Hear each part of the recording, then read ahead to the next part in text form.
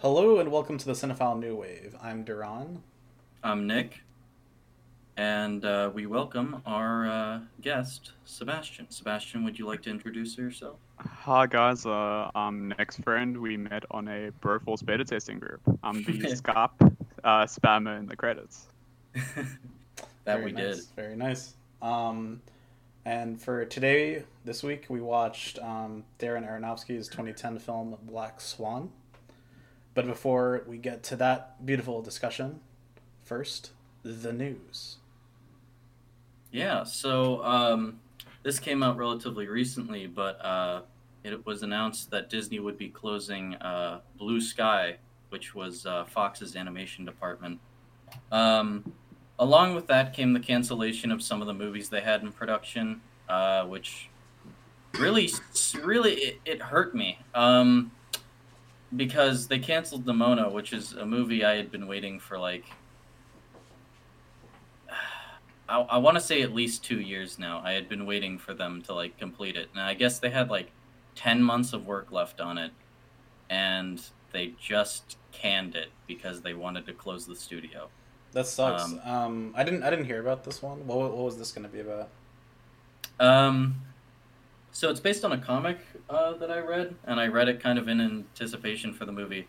It's about this kind of shape-shifting girl who she works for a villain of the universe, but it's one of those stories where the villain's actually the good guy because of circumstances. But yeah, I just it was a very cute comic, and it touched me, and I was very sad to see that this project is just going out the window.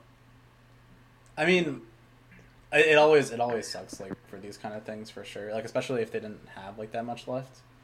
Yeah. Although Yeah, but that's yeah, go ahead. it's such a Disney move of them. Yeah.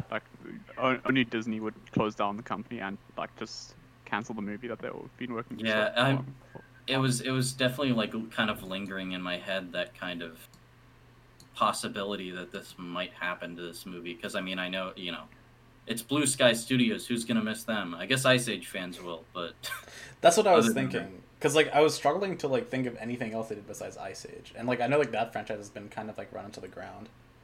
Yeah, I know they did. Yeah, I remember the Rio. name, but They did what? Rio. Oh right, yeah, that movie. Yeah, yeah, that movie. But I don't know. I think I'm mostly upset just because that project is going, and I had just been waiting for it. But Yeah. it's a casualty that I think anyone could have seen coming when they bought Fox. Unfortunately, It just kind of sucks because there aren't that many big studios doing animation anymore besides Pixar and then Disney, who are both owned by the same people. Yeah. And I mean at this point, yeah, even Blue Sky was owned by them. I guess DreamWorks is the other one. Yeah, and then Leica, I guess. Oh yeah, yeah. They only get to make maybe Sony Animation. Right. Yeah. Yeah, Sony, true. They're Not turning that themselves they really around. make too many good stuff, and maybe Warner Brothers Animation as well. Yeah, true. Yeah. For Lego Movie and Spider-Verse. Mm. Oh no, Spider-Verse is Sony. My bad. Yeah. Yeah, That's Sony the one good really thing Sony outdid did. themselves with Spider-Verse, so I'm excited to see the Yeah, sequel. considering they had made the Emoji Movie a few years prior. We don't talk It's about the that same movie studio. here. I think was it 1 year. It may have been 1 year afterwards that I think Emoji Movie was their 2017 release, and then Spider-Verse was their 2018. I don't know. Yeah, that sounds right. I think Emoji Movie was 2017, 2016. I'm pretty sure it's 2017. Yeah. Yeah, Have you guys actually watched the Emoji Movie? I have not. It's an amazing No. experience. I highly recommend it. Is it like experiencing cats? I'd say it's more painful because Oh, at least no. Cats is somewhat entertaining because it's just so disgusting. I don't know. The Emoji Movie, All right. I'd say, has no entertainment value whatsoever, which is why I highly recommend it. Okay. That's why I've highly avoided it. Moving on to more important news. Gina Carano I don't know if that's how you pronounce her name, has been so. fired from Disney for being conservative and nothing else. She's a victim. She has done nothing but post weird Nazi-ish stuff. That's all she's done.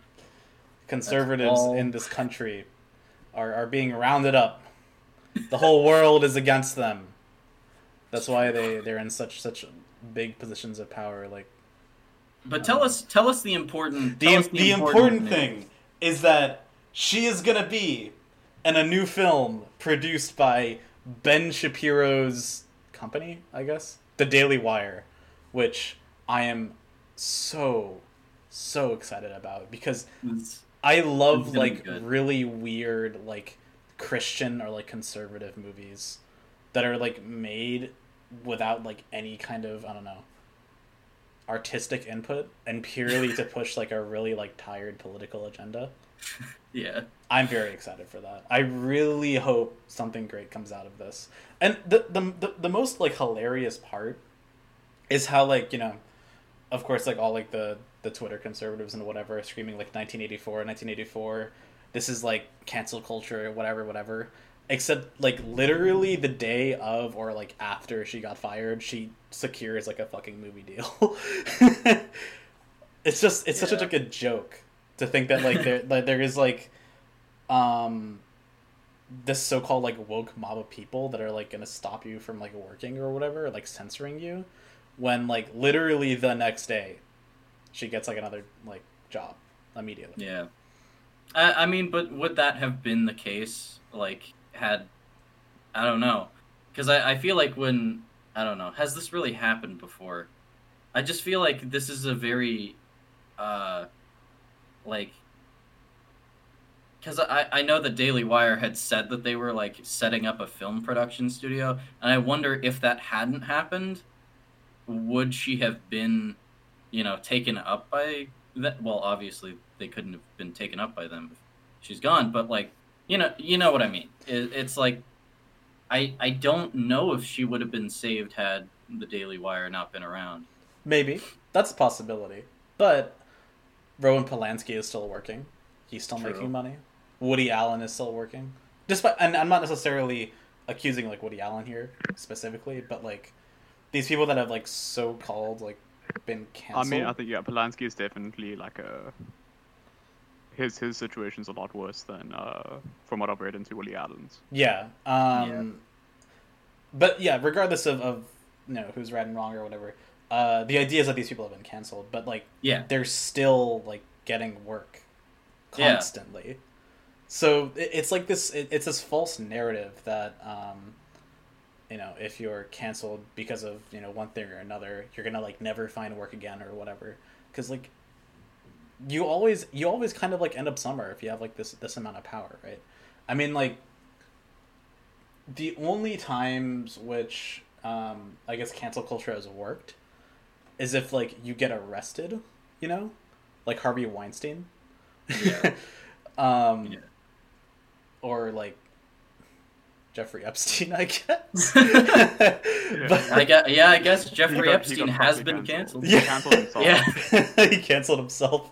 Oh my god. He canceled himself twice in the back of the head.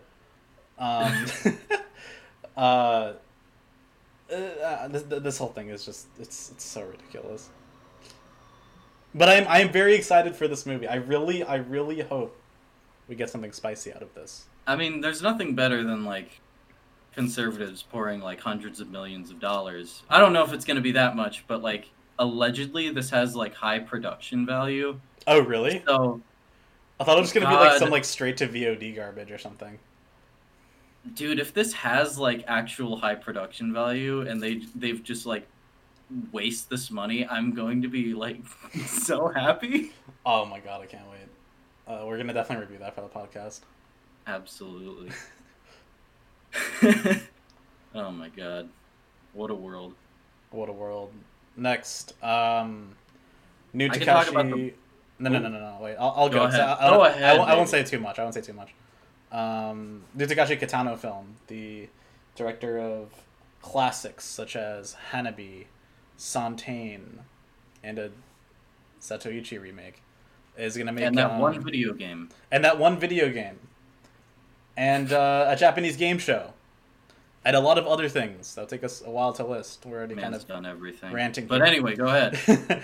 He is allegedly going to direct a film called Neck, which is going to be an adaptation of a novel he wrote of the same name. That is going to be about a. It's going to be set in medieval Japan, and from what I read about in this Variety article, there's going to be it's going to be kind of like Seven Samurai-esque. It says here. It's going to be a fictional treatment of the real-life Honnoji incident, in which famed warlord Oda Nobunaga was assassinated at a temple in Kyoto in 1582. So, I'm excited. I haven't seen any of like Beat Takashi's samurai stuff.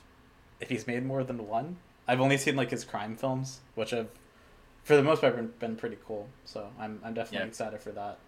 Hanabi is great. I haven't seen any of his movies actually. Highly recommend. I watched his game show. I used to watch Yoshi's Castle. That, like when I was younger, that was like one of my favorite shows. Nice. Always used to love watching that.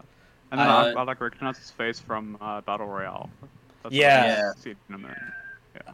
I think that's like his most famous role in like outside of Japan probably. Yeah. Yeah. Definitely check out Hanabi if you want to get into his stuff. Yes. I think that's a I'm pretty looking good at starter. it. I have Sonatine on my watch list. Yep. Nice. I'm gonna definitely check that out soon. I got so the BFI released this box set with his stuff. Come with Violent Cop, Boiling Point, and Sonatine. And I've heard that that's like one of his best, so I'm very excited for that. You saving it? Do you want it to be the last thing you watch on the box set? Yeah, well, it will be because I just watched the first two. Well, yeah, I guess that only leaves that then. All right, shall we move on? Yeah, I mean, sounds cool. Kitano has impressed me just by one movie, so if this comes to the States anywhere, where it's readily available, I'll definitely be down to go out and watch that. Hell yeah. But baby, we got some news about Eli Roth's Borderlands movie. I hate this. Jack Black has been cast as Claptrap. Why? My only question is why. Dude, what is this cast, dude? They've have you guys played the Borderlands games? I played a little little bit. 2 is like one of my favorite games ever. Yeah, I have like it was my first FPS I ever played.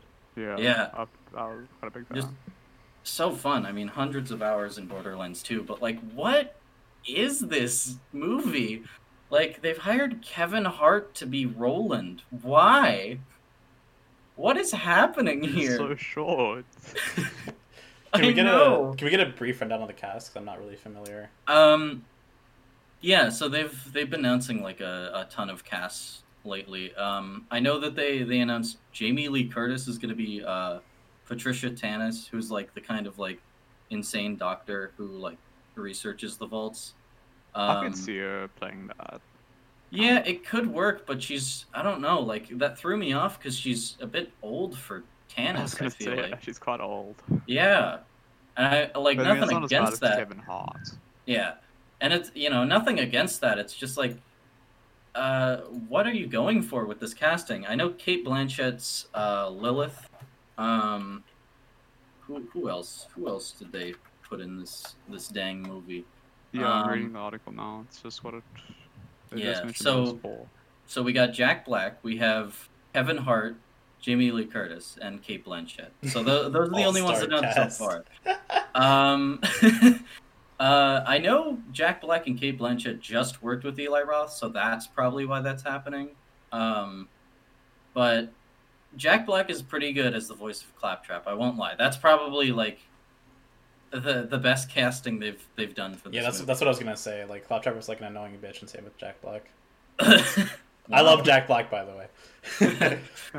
I don't know, but I think the Claptrap voice is like quite iconic. I remember I played through a bit of Borderlands 3, and I couldn't shake the feeling that the voice was just completely off. But it was a different actor, mind you, because the original voice actor Wanted money. Randy Pitchford. Yeah. Yeah. Well, Randy Pitchford is a bad man. cool. So. Yeah. But I don't know. Just looking at this as a fan of the games, you're just kind of like left wondering what the hell is he doing with this? Yeah. I mean, when I first heard that Eli Roth was directing, I had to like double check. I was like, "Are you sure it's Eli Roth directing a Borderlands movie?" Like that just seemed a bit off. I was like, it could work. Yeah, What are your guys' thoughts on Eli Roth? I mean, those were my thoughts too. Is like, it's a weird choice, but not one that couldn't work.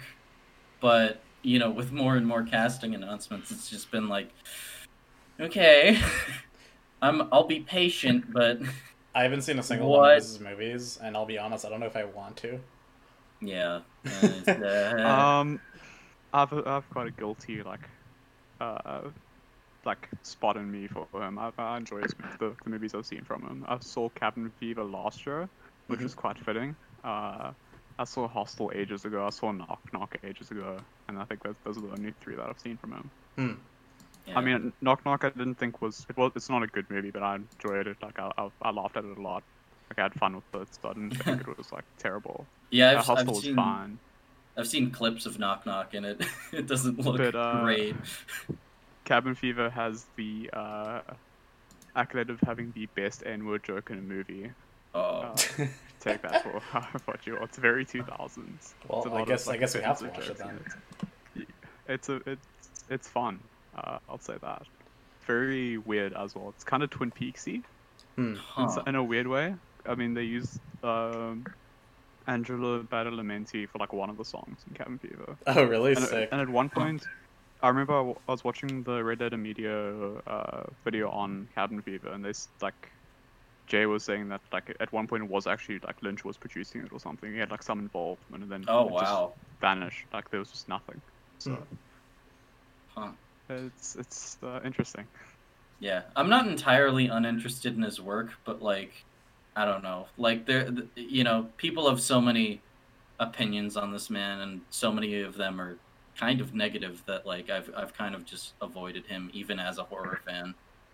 Yeah, his movies aren't good. I mean, they're fun at least. Yeah, that's kind of what I'm expecting out of them. Once I do watch them, is like they won't exactly be like, high art, but they're certainly going to be like at least fun to watch. I enjoyed his performance in in Inglourious Bastards. He also made a pretty good fake movie trailer for Grindhouse.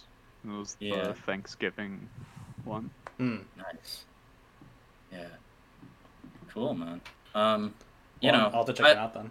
I hope for the best for this Borderlands movie is all I'll say about what I'll end my opinion with is just that, like, I hope this works. I hope this isn't bad. Will this be the one not terrible video game movie? How dare you say that Doom isn't a great movie? I liked the Takashi Miike Ace Attorney movie. I thought that was pretty good. Besides that, though, I haven't really been very impressed. Except the Super Mario Brothers movie holds a special place in my heart because the last time I saw it, I was probably like 10 or 11, and I used to watch it like all the time when I was a kid, and I haven't watched it since. So I haven't watched it in like 10, 11 years, right? And I will never watch it again because I don't want to spoil that beautiful memory of that film I have inside of my heart. True. I'm looking at the writer for the Borderlands movie now as well. He wrote Hangover Part 2 and 3, Scary Movie 3 and 4, Superhero Movie, and Identity Thief. Alright, so this isn't gonna be good. Alright, never mind.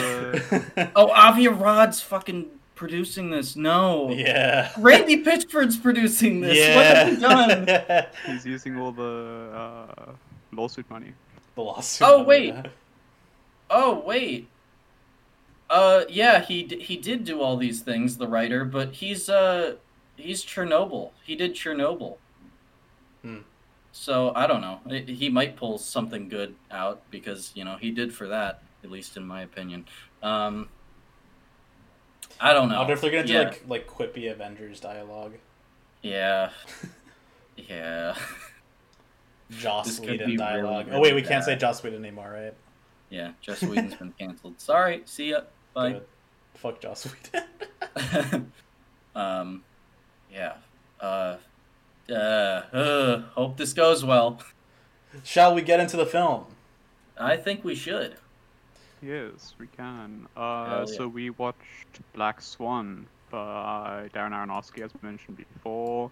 Came out in 2010. I'll give you just the letterbox synopsis because the other ones are a bit too long. But it's a journey through the psyche of a young ballerina whose starring role as the duplicitous Swan Queen turns out to be a part for which she becomes frighteningly perfect. I think it's a decent-ish synopsis, but it's not really of the actual plot that happens. But yeah, it's mostly just about a ballet dancer who gets chosen for the role of Swan Queen, and then she starts like going a bit cuckoo, I guess. Yeah. And yeah, that's Meg from Family Guy's in the movie, which is quite cool. Yes. Mila Supposed to Kunis, go no after other roles. Irreversible. Yes, which is Vince also Cassell. cool. Nick and I saw La Ina recently, which was really good. I was gonna recommend that as well for the podcast, and that's all you guys saw it. So I was like, oh shit, because I really want to rewatch that as well. It's really good. Great movie. Yeah. So I didn't see your guys' like reviews until now. I haven't given it a star rating yet. I just because I initially gave it a 5-star, but I saw it when I was like 14, 13. I think it was like one of the first movies that I saw when I was getting into movies. So it doesn't really hold a special place in my heart, but it kind of does in a way. Like I really enjoyed it back then. I still enjoyed it now. I definitely don't think I'd give it a 5-star, but yeah, I thought it was really good. Yeah. You guys, I think were it's a bit more in the middle. Yeah, I think it's a very well made movie.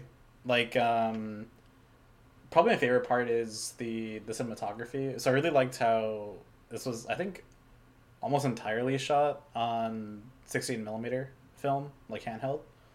And I think like that really comes through like during the dance practicing scenes. There's some really like cool and creative shots that they were able to accomplish because of like the mobility of the camera. And it kind of like captures, I think, like the energy within dancing.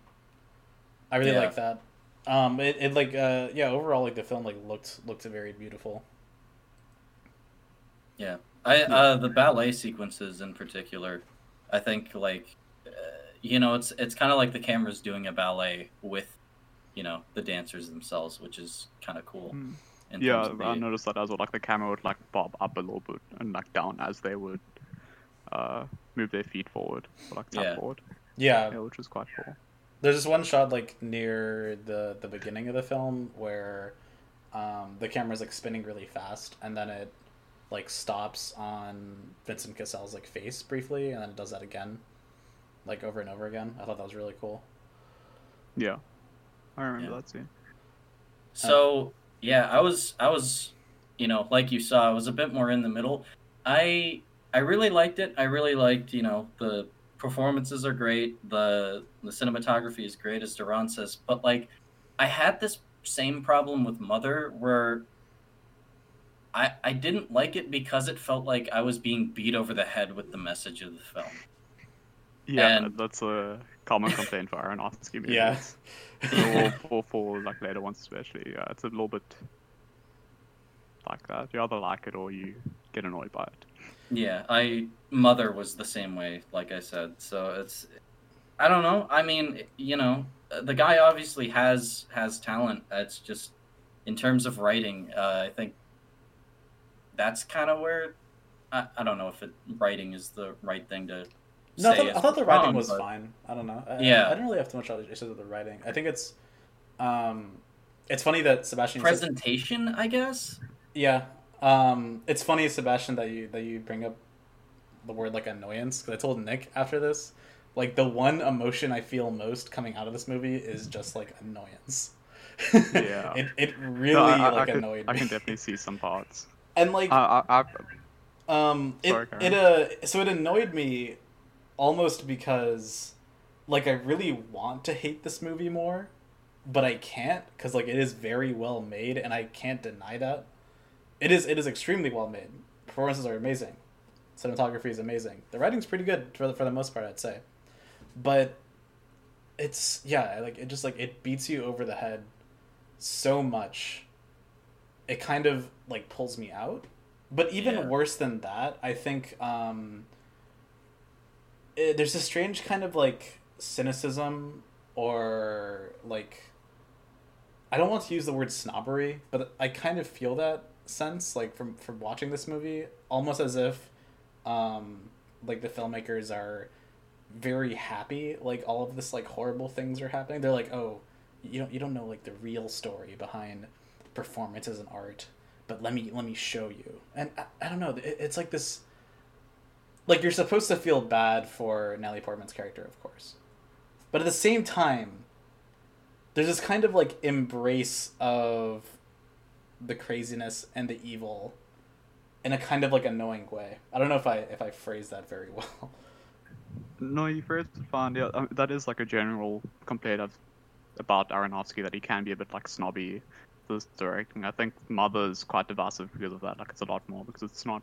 I wouldn't say it's not as well made, but it's a lot like I don't know. It's very different, but it is like a thing that people have a issue with this movie, is that they can be quite like beating the head, like you on the head with the stuff, and can come off quite snobby. I mean, he is like quite snobby, I think, in person. Mm.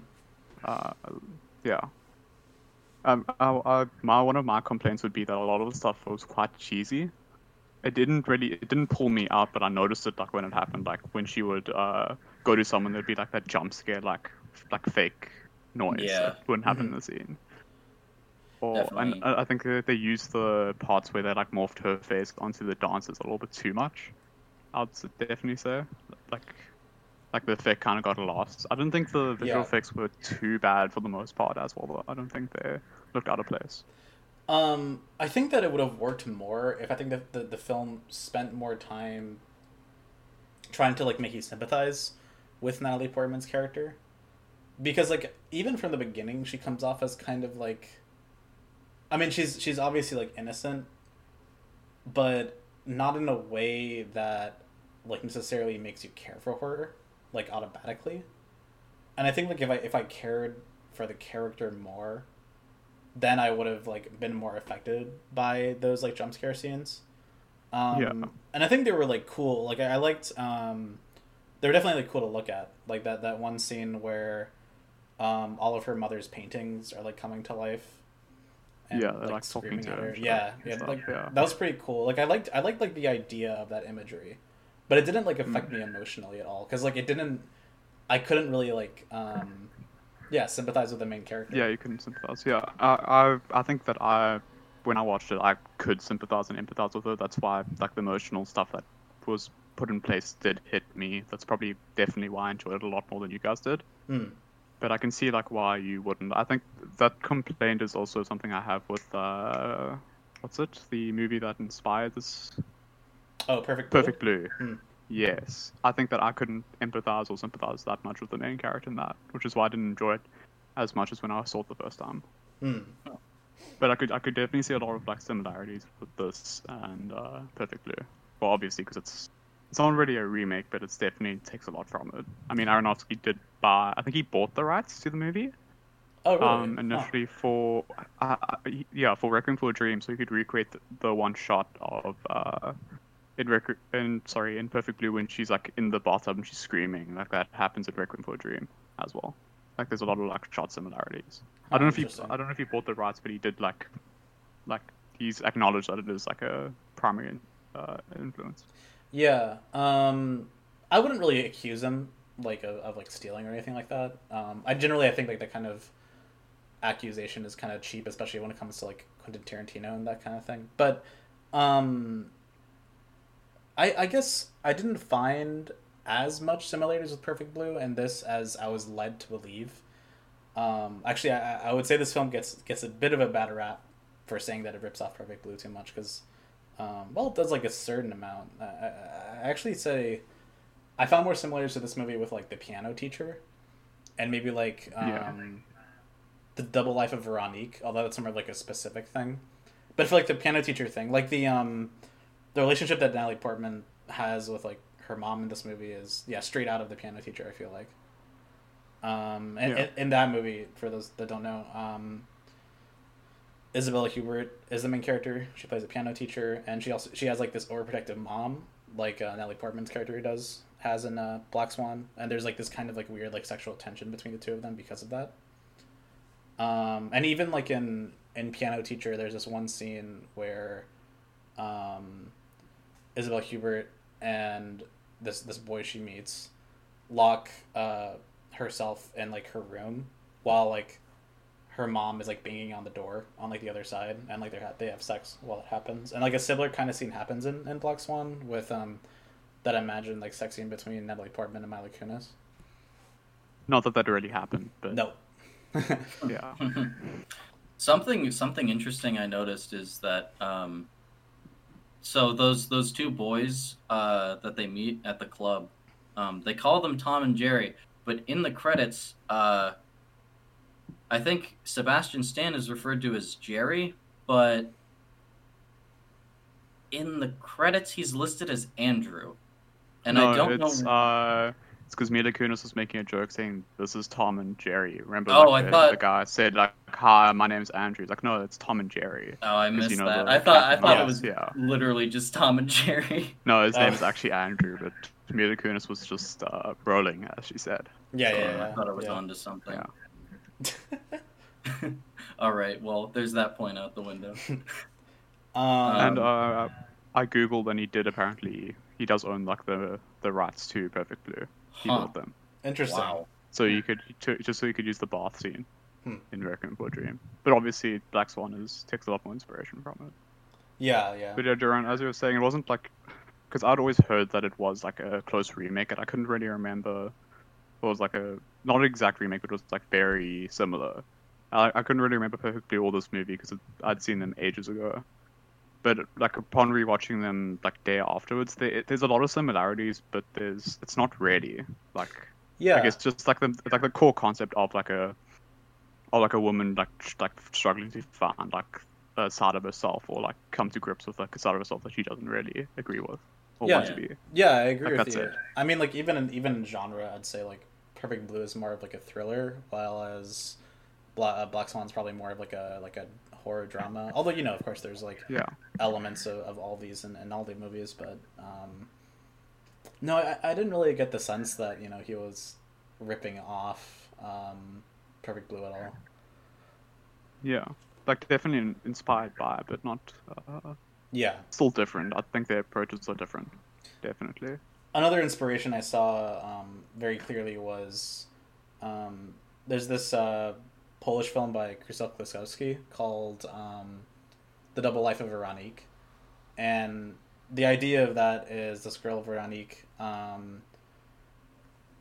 sees like a doppelganger of herself like on the street, and then she gets kind of has this own like psychic breakdown kinda, and the film switches perspectives to like the doppelganger, and so like of course in this film like there's those scenes where like Natalie Portman like sees herself and like other women, especially like Mila Kunis. Is it true that like every single time she sees herself it is actually Mila Kunis, or are there times where like instances where it's not, or like not like literally, but it's like a projection. I don't know. Well, Mila Kunis is meant to represent like like literally like the Black Swan, or like the dark side of her that she doesn't want to embrace. Yeah. But yeah, so that's why she sees herself on that like a more darker version of her. Right. Yeah. So it's not all the time, but it is most of the times. But also like some of the meetings with Mila Kunis might not have happened. Yeah, of It course. is Like a lot the more of, like an unreliable narrator type thing. like the sex Although I scene. think Perfect Blue did it a bit better. Because it was a lot more disorientating, so you could really get into like the character. Whereas Black Swan's a lot more like kind of, it doesn't beat you over the head, but it shows you it a lot more. It doesn't really, it explains it a lot more. It makes it a lot more obvious. But I still preferred the conclusion to Black Swan over Perfect Blue. I think Perfect Blue, for me, kind of just stopped when it was getting really good. Like I didn't really, I found the ending to be okay, but it wasn't like a proper resolution for me in Perfect Blue. I agree, actually. I was really disappointed by the ending of Perfect Blue. I thought that the twist that it was like, oh, it was like some kind of like weird, like psycho fan that did like all the killings was kind of like a cop out, you know, and like it denied all the like the interesting like Yeah, it character was development. actually her manager, wasn't it? Her agent. Oh right, yeah, Oh, yeah. Yeah, she has Sorry. split personality disorder or dissociative identity disorder. But then I don't know. It doesn't really explain why the main character's going through any of that stuff. 'Cause Yeah, she it's like was it's like a definitely cop out. not okay. Yeah, it's just like she's like, oh, she's fine. She just visits the woman in a mental asylum. Like, Yeah, that's it. it was It's it was really stupid. weird. Like it doesn't like Like, oh, go she's further. fine. Yeah, it doesn't like go further like into exploring your psyche or anything like that. Yeah. I guess I don't really have like specific problems with the ending of Black Swan necessarily. I thought like that it ended like fine. It just annoyed me. It gave me like this like visceral like annoying reaction. I don't know exactly how to explain that. Yeah, I don't. I mean, I don't think almost- it's the best ending ever, but I don't think it's bad. I don't really have too many complaints about it. I mean, it's kind of where the story would have gone to. Yeah. Yeah, I agree. My only complaint would be that I would have preferred it if he didn't show Natalie Portman removing the towel to say, oh, there's no blood in there. Like, it would have been cool if he just saw Mila Kunis and then be like, oh, like, it's, like, instead Yeah, of like explaining to the audience, like, what, like, oh, no, it's because she imagined herself killing Mila Kunis, but she actually stabbed herself. Yeah. Yeah. You know? Yeah. It does kind think- of do that thing where it over explains at certain times a little bit too much. Yeah. I think Joker did that quite badly. Yeah, I was thinking about Yeah. that. I was thinking about that too. Yeah, that whole like explanation scene in Joker was just terrible, so unnecessary. I was kind of waiting for it in Black Swan. I was waiting for like the end where she would like it would like go back in time like a flashback. She's like, oh, I went like, oh, this wasn't actually real. Oh, this wasn't like all this stuff. Yeah. I'm glad he didn't go that far. I think one it of- didn't Fight Club go that far though. Yeah, it did. Kind of, but it did that well though because it was a lot more. Yeah. I it think. did Well, a lot I think better like than Fight Joker. Club was the first like major instance of that, right? At least in America. I don't know. I don't know. Yeah, but I don't know. It works in Fight Club for whatever reason, at least for me. One of the other things that like I want to talk about Natalie Portman's room because it just beats you over the head so hard with the fact that she's like this innocent little girl because of like all of the like, you know, there's a ballerina stuff and the bear and the pink- wallpaper is yeah. pink butterflies. It's Right, just yeah. like, And she's got a Black Swan plush in the background as well. oh my god. Yeah, It's just like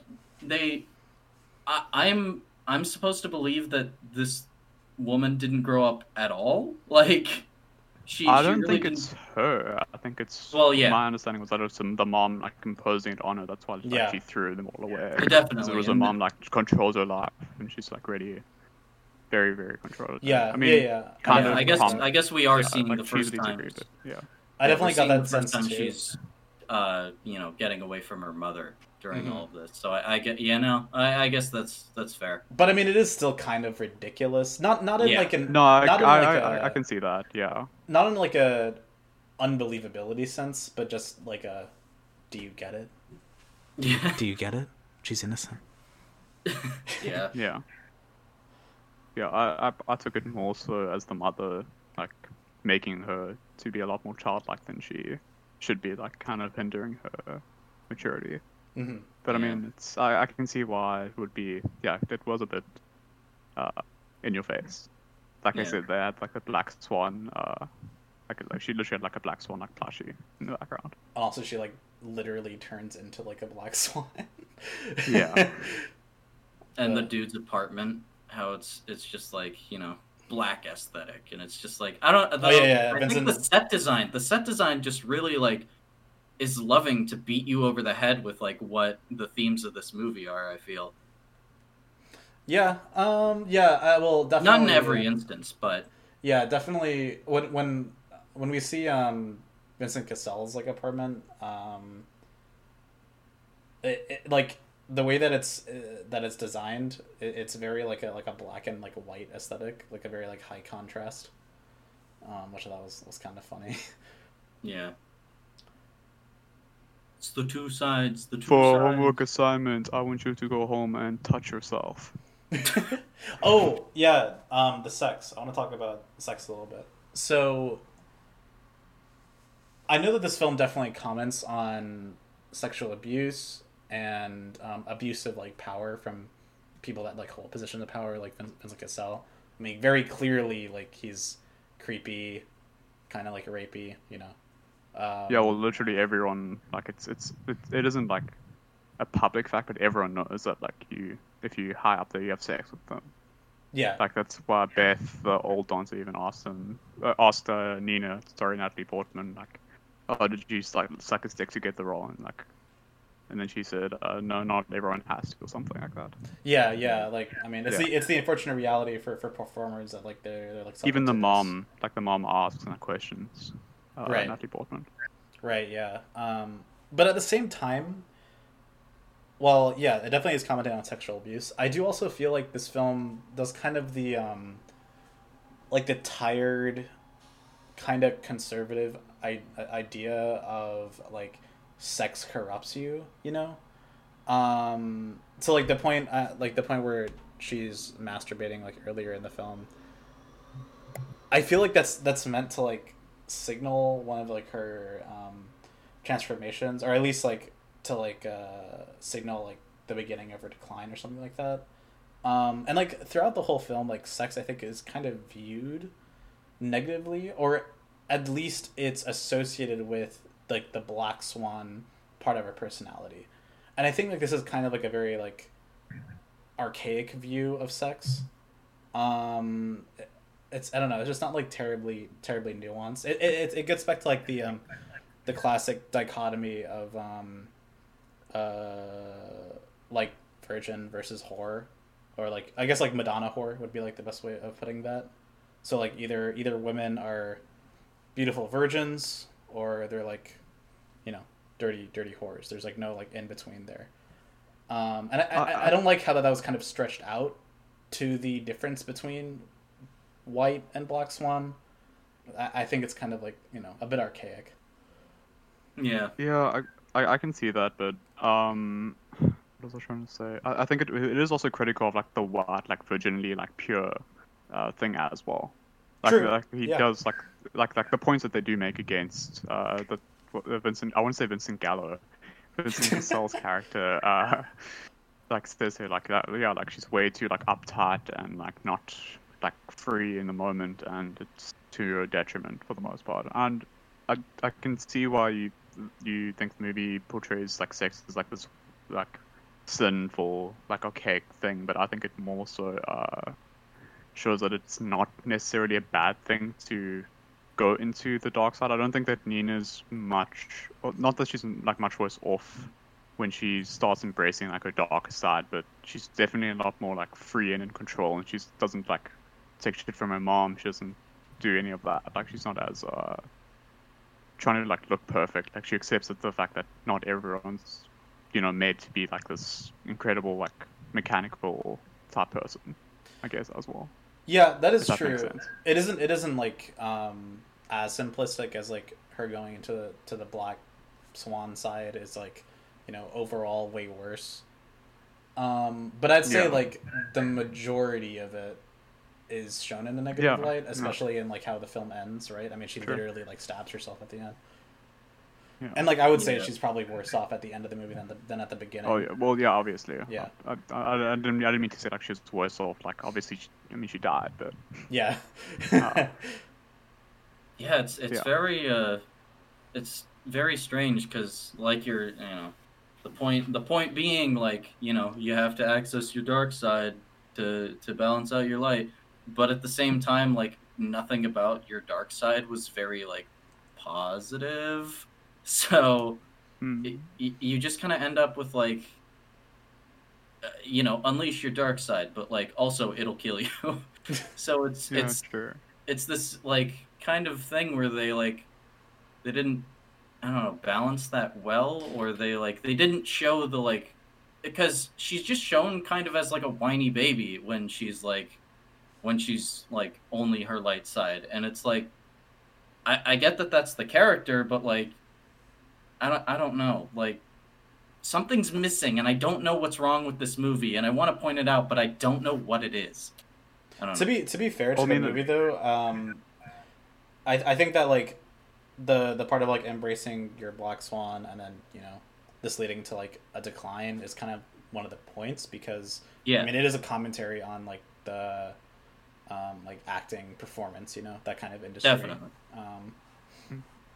I mean, it is also like part of the Black Swan like narrative for the dance. Like she says, like it's the White Swan, she embraces her dark side, but then the prince falls for someone else and then she dies. And the guy's like, "Well, that's kind of depressing." And she's like, "No, I think it's kind of like beautiful in a way."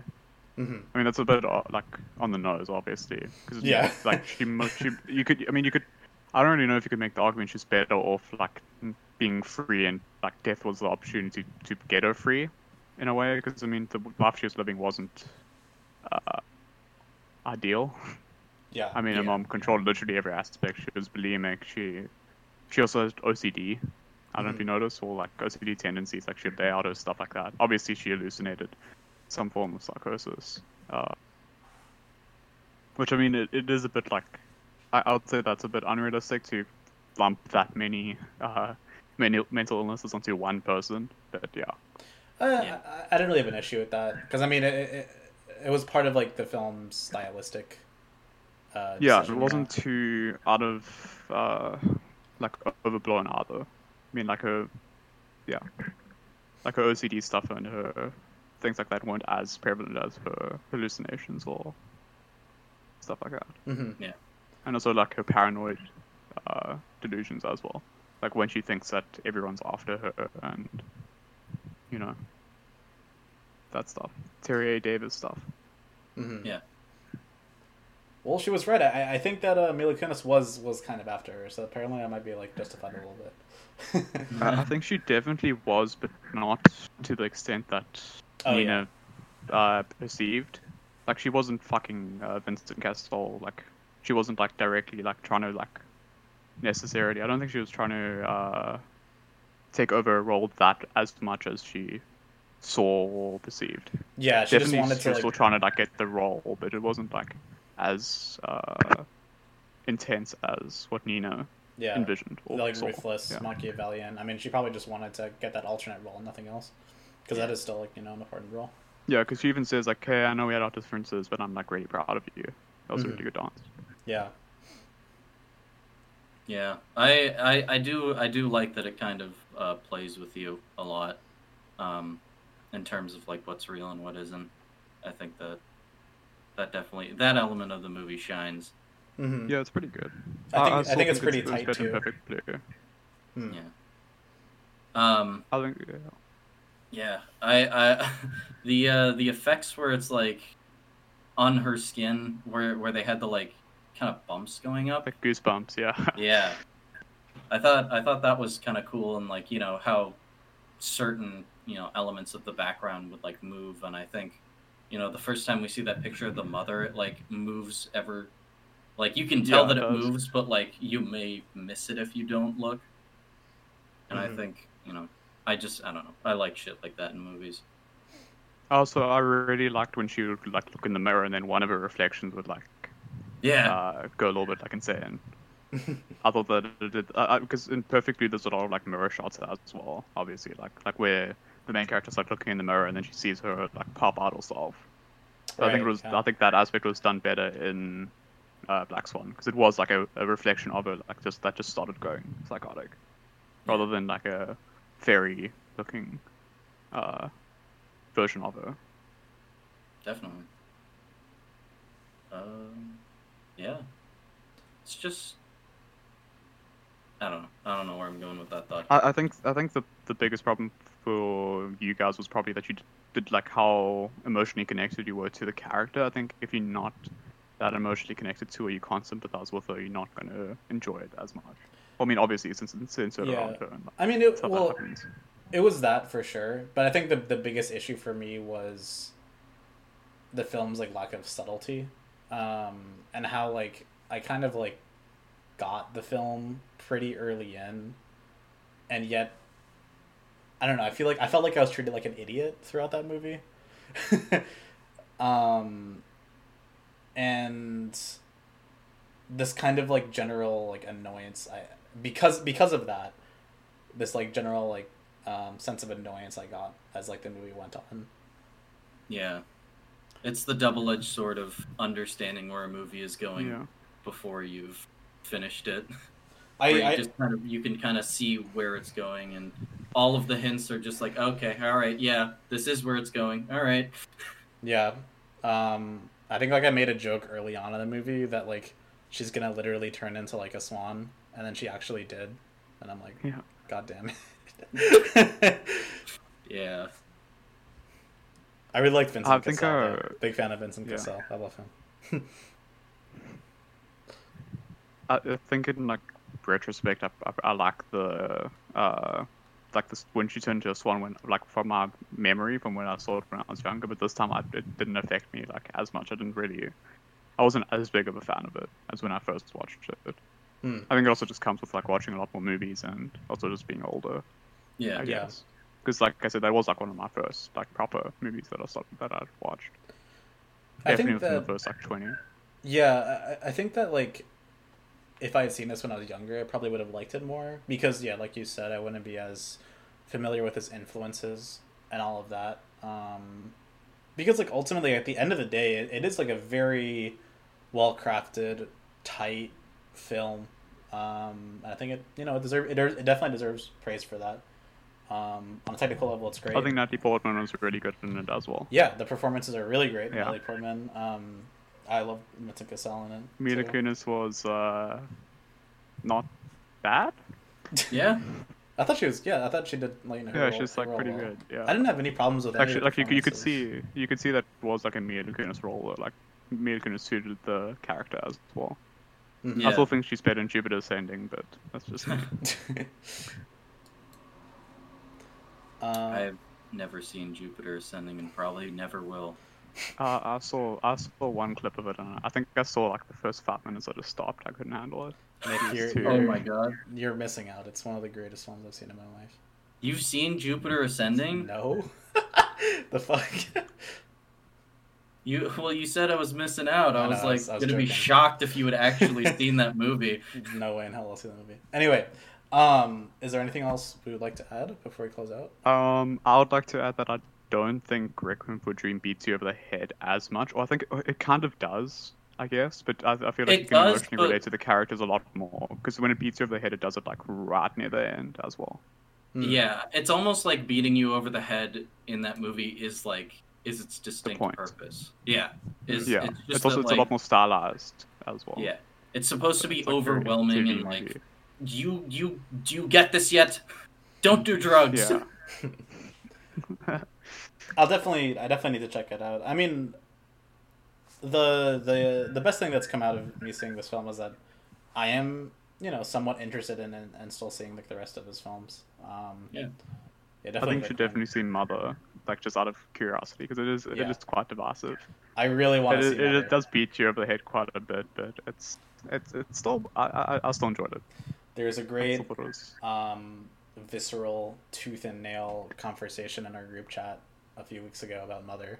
Half of us like hated it and half of us loved it, and just by that group chat alone, I really wanted to see the movie. It's been going that conversation has been going on for like, when did Mother come out? 2017? Yeah. 2017. So this conversation has been going on for 4 years between the people in that group chat. We all, the four of us, had like seen it around the time it came out in high school, and immediately we had polarizing like opinions between this group of people. It was Tony, Joe, and Rhett, who have also been on the podcast. But me and Rhett were like, all right, it's a Bible reference, we get it, shut up. But Tony and Joe, they love that movie. So it's, we have this like kind of discussion every so often about, what do you think of Mother? But it's fun. Definitely check that out. And obviously Requiem for a Dream. Yeah. That's my second favorite movie ever. Yeah. What's your number one? I got deeply Pulp Fiction still. Nice. It was the movie that got me into movies, and I mean I haven't seen it in a while, but I can't really. It holds like too special of a place in my heart to really It's be taken Pulp over. Fiction. And I'm never going to say never though, because I think the last big change was Her moved to my third favorite, like a few years ago. Hmm. Yeah. Yeah. And then mean, the rest you know. as well. The rest is also that I've seen that's good. Mickey Rourke's cool in it. Hmm. Yeah, I mean, I really want to see The Wrestler still. I want to see The Fountain. That one looks weird. Fountain. Yeah, Fountain does look weird. I want to see Pie. A guy, one of my friends recommended to me. He's like a big Lynch fan. Like Lynch is his favorite director. He's like, yeah, you got to check out Pie. And it's pretty short as well, which is cool. I'll have to check it out. Nice. Yeah. All right. Well, if we're all done with Black Swan, do you have anything else to add, Sebastian? Nick? Nope. No. All right. We'll move on to the last part of the podcast where we discuss what we've been watching, listening to, reading, or playing. Sebastian, what have you been watching, listening to, reading, or playing recently? I have not been watching a lot of movies, unfortunately. I really need to get back into it, which I have now. I'm happy about, but I haven't seen a movie in like a month before perfectly. I can't. I think I don't know. Yeah, I don't know. I get through stages where I can like watch a movie, like watch movies like a lot, and then I'll have to take like a break like for a few weeks. I don't know. Also, I just have too much things to watch that it's hard for me to really like sit down and say, okay, I'm gonna watch this.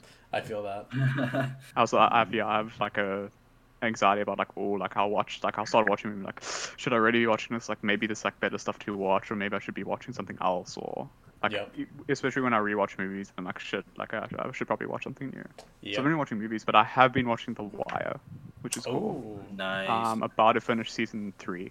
Hell I'm enjoying it quite a lot. Yeah. That's Season 1 is still my favorite, but season 3 is I've still been enjoying it like thoroughly so far. The ending of season 3 is amazing. The Wire is definitely like one of my favorite shows of all time. Highly recommend it. Whoever's listening who hasn't seen it, definitely check it out. Definitely check it out. Me too. I think it took season. me a few years to get to it. Yeah, same for me. I'd say season 2 is probably my favorite, but you know they're all excellent. Yeah. I will say this without spoiling anything. I liked season 1 with like a lot of the theme of like being watched and like that foyer something, like how like some of the shots would be Lance Reddick, like when he walked into the room, it was start on the security camera and then it would like pan up to him actually walking in. I don't know if you like that type of stuff. Like those scenes are pretty cool. I think the show is really well shot though. I need to restart The Wire. I got into season 1 and then I didn't finish it, and like to pick that show up and put it down is like the most impossible thing to do. You can. You cannot. Yeah.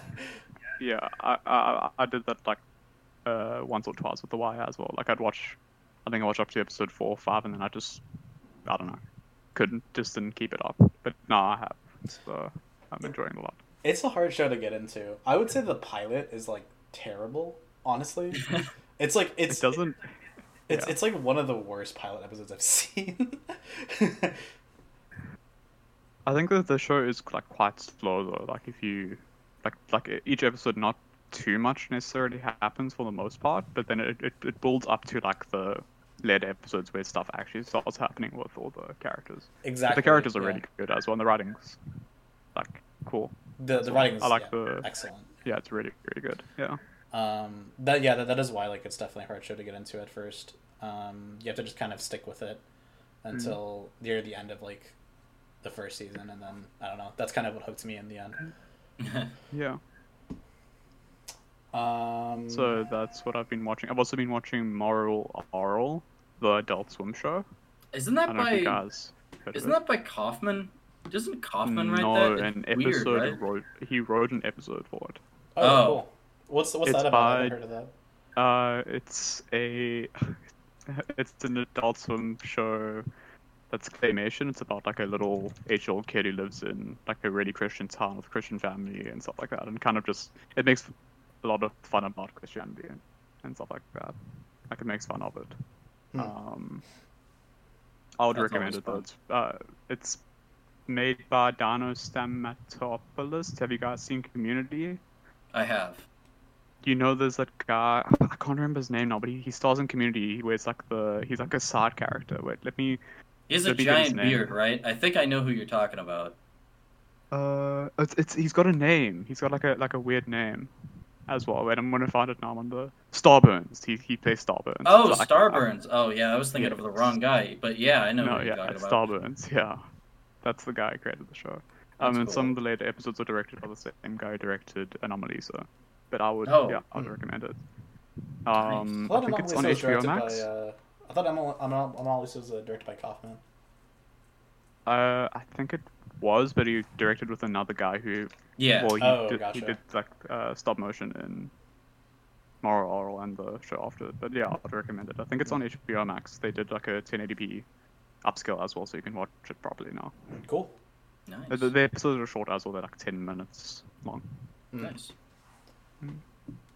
You get to see an Alright. 8-year-old smoke crack.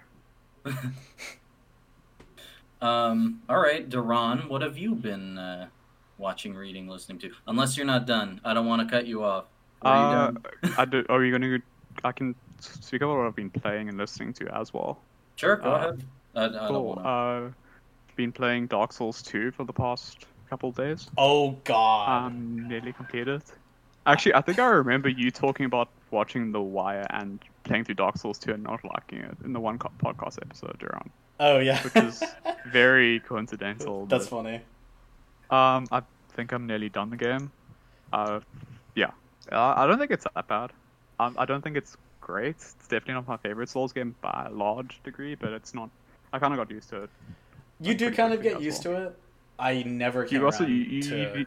yeah, you need to. Did you level up agility to 100? Yep. Yeah, okay. That mechanic is so stupid. I don't know why. So stupid, It's man. so Like stupid. A lot of the stuff is stupid in that, but I don't think it's horrible.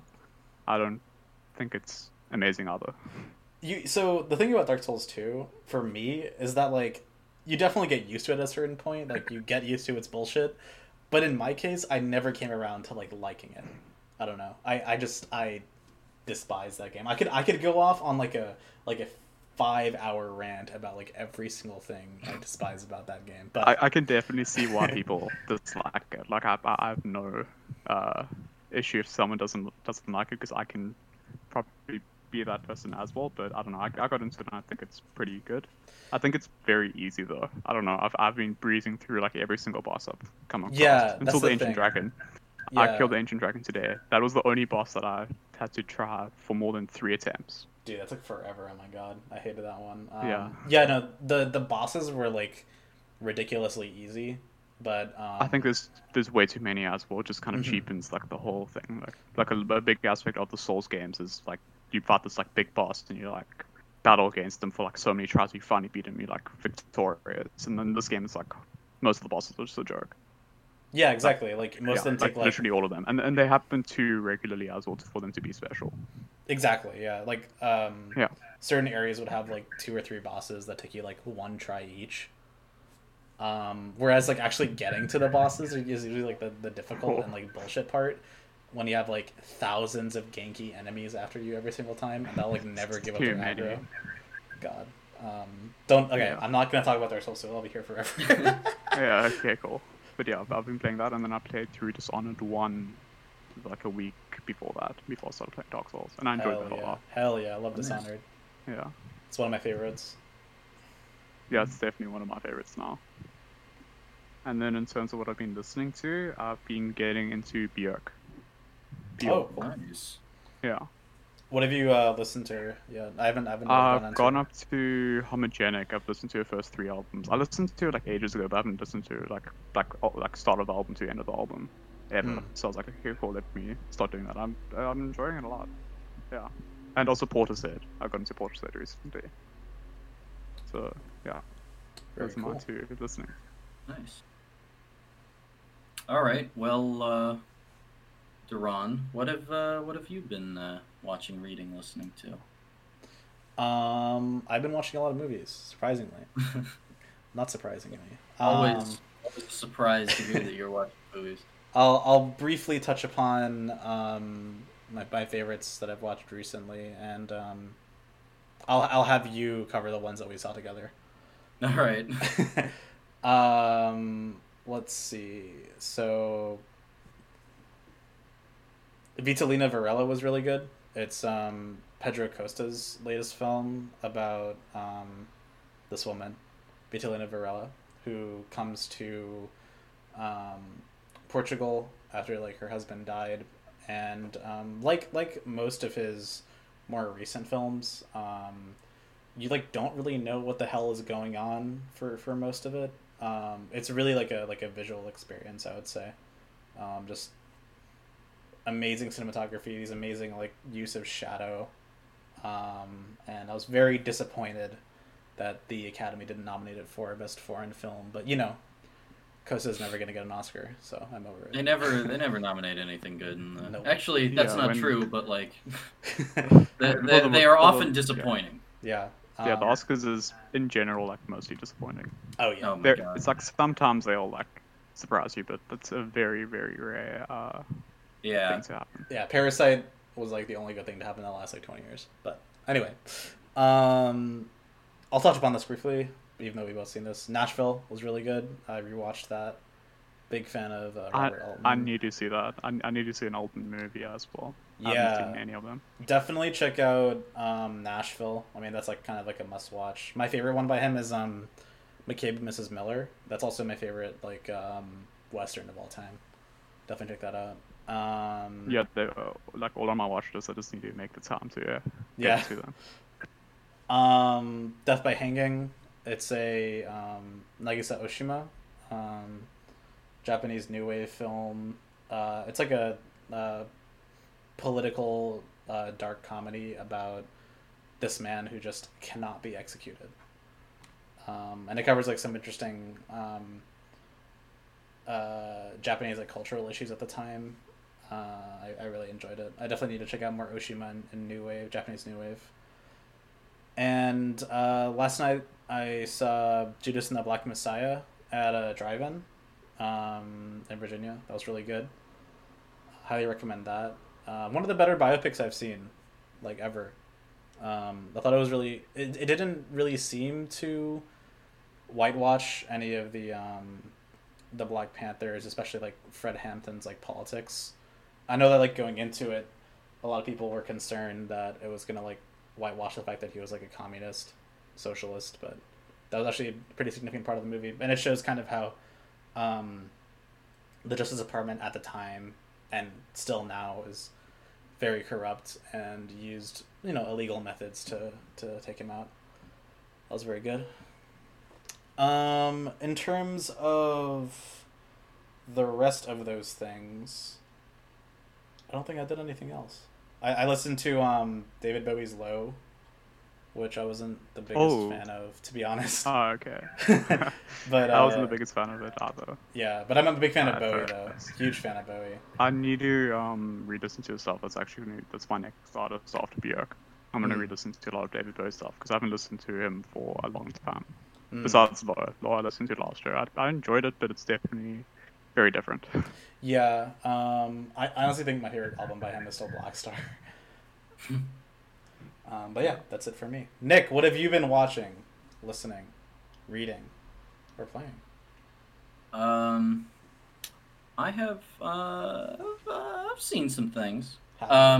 So for class, we had to watch 7 Days in May.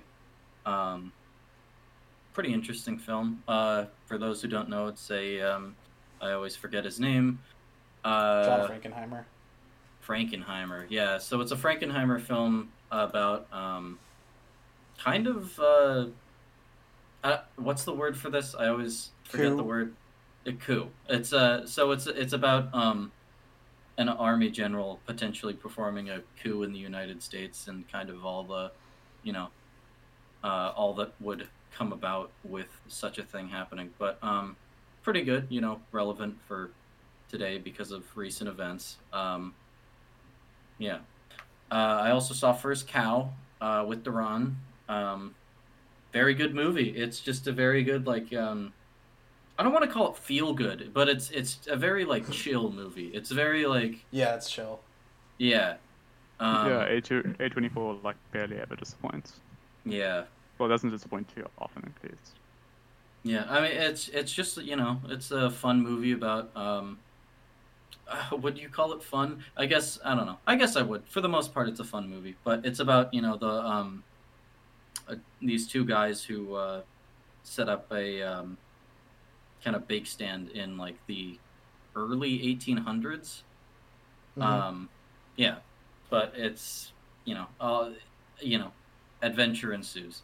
I don't want to say too much about it because I don't want to go in as blind as possible. This was a fun blind watch. We also saw Last and First Men. Yeah. Boy, is it absolutely heartbreaking that Johan Johansson isn't going to direct anything anymore.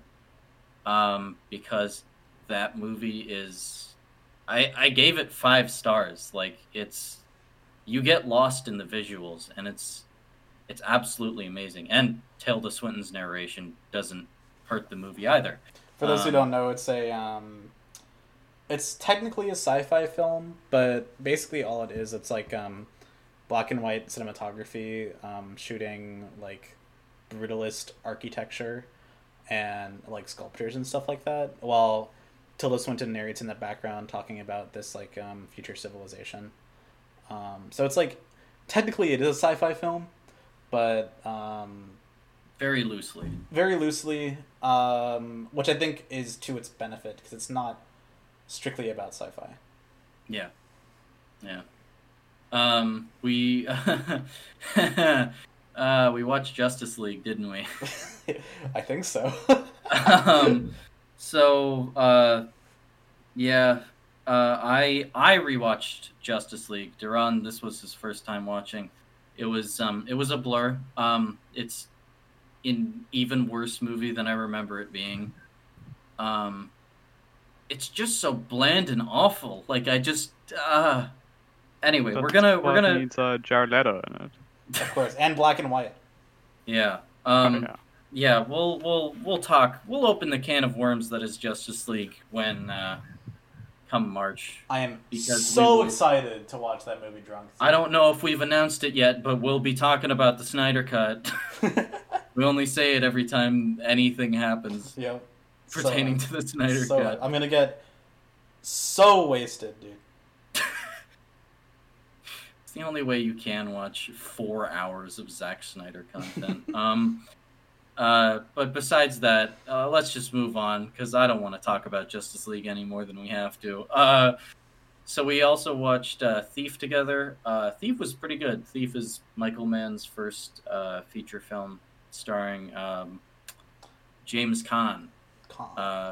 Yeah, and it's pretty good. We also watched JFK and Nashville, like you said. JFK is a big ball of conspiracy, and it's very fun to unravel. It's kind of stupid, but like, I don't know. You just go along with it. Just go along with how insane it is. Yeah. And, you'll have a pretty good time. It's complete nonsense, but it's a good time. Yeah.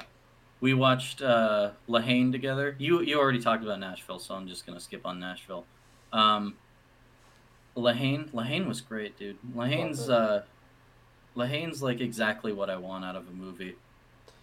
And I might bump it up to 5 stars. I just Lahane. Yeah, I think I started at 5 stars and then I kind of like let me bring it back down to the 4.5, but in retrospect I think if I like watch it again I'm definitely going to give it a 5 star.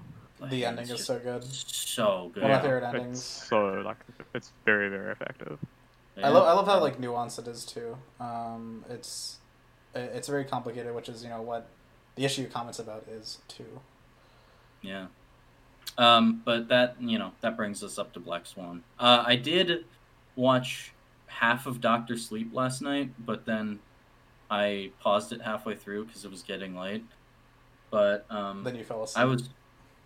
No, I didn't fall asleep, but I don't know. Would be very ironic. Yeah. Dr. Sleep. I don't know. It was pretty good. It's just like it's not The Shining, and you have to accept that this is going to lean more into Stephen King than it will Kubrick's The Shining. And as long as you kind of approach it that way, I think you're good. Because there's a lot of, like, you know, obviously there are ghosts in The Shining, but this, like, amps it up, and it's just, like, there's ghost lore and shit. And it's just like, okay, this is a Stephen King movie, not Kubrick's The Shining. But, yeah, I don't know. I'll tell you more about it once I finish it for full, because I was watching the 3-hour director's cut, you know. You get halfway through it, and you're just like, okay, all right, there's an hour and a half to go. Do I really want to stay up till 4 a.m. watching this? But the answer was no. But I'll tell you guys more about what I think of Dr. Sleep once I finish it, I guess. Whenever that might be. In terms of what I've been listening to, I have been listening to The Voice of Love and Floating into the Night by Julie Cruz, which is that's been fun to listen to, just because that's very, like, you know, obviously there's Twin Peaks connections there, but it's just it's fun, moody music. Some of it's not fun, but in terms of playing, I actually have been playing things. I've been getting a little bit more into Rocket League, because that's what my friends are doing, and I played it a little bit when I was like when it was first kind of out, but boy have I forgot how fun Rocket League can be. If you haven't given it a shot, you definitely should. I don't know if it's still free on the Epic Store. I think it went free to play, from what I understand. So Yes, it's free to play on the Epic Store. Go pick up Rocket League. It's a blast. It's a good time. I like binged that when it came out. Yeah. I've never given it a proper shot, but I definitely still need to. I mean, as long as you have, you know, get a group of friends, have fun. Just, you know, have a good time with it. Yeah, I've got like friends who've got 2,000 hours on that game. Jesus. Holy crap. That's like Yeah, me my and one friend just CSGO. only plays Rocket League. Literally only plays Rocket League. You know, good for people who have found their games, you know. Good for people like you, Duran, who found CSGO for 2,000 hours. Shh, don't tell my parents. All right. I think I've put like 800 hours into Dota 2 since my lockdown started in the end of March, early May. Oh, nice. I mean, early Goddamn. April, sorry. So, Nice. yeah, that's been my game. No disrespect here. That is, it's a lot. Yeah, but I mean, what else are you gonna do? Yeah. True. Yeah. Yeah. We've all been struggling to starve off the boredom, and it's definitely not a bad way, Dota 2. I just watched 3 movies in a day. Yeah. Yeah. You moved on from CSGO to just watching movies all the time. Yeah, basically. It's a far more productive use of my time, I'm sure. I don't know. What was, you know, who's to say? Who's to judge? That's a good point. What's a better use of your time? Only God. Only God will judge. And on that note, Sebastian, thank you for joining us. Yes. Thanks Thank you for having being me. here, man. And We're, hope you'll join us again sometime soon. Yes. I hope you enjoy the rest of Aronofsky's movies more. Definitely Requiem for a Dream, I'm sure you will. Definitely, But check that out soon. I'm looking forward to seeing what you think about Mother as well. Hell yeah. Excited for that one. Excited for Requiem. Excited for Fountain. We're gonna check them out, aren't we, Nick? Hell yeah, we are. I'm excited yeah. to show you Requiem. Let's do it. Well, I think that wraps it up for today. Thanks again for joining us, Sebastian. And we will see you next time. Goodbye. See ya.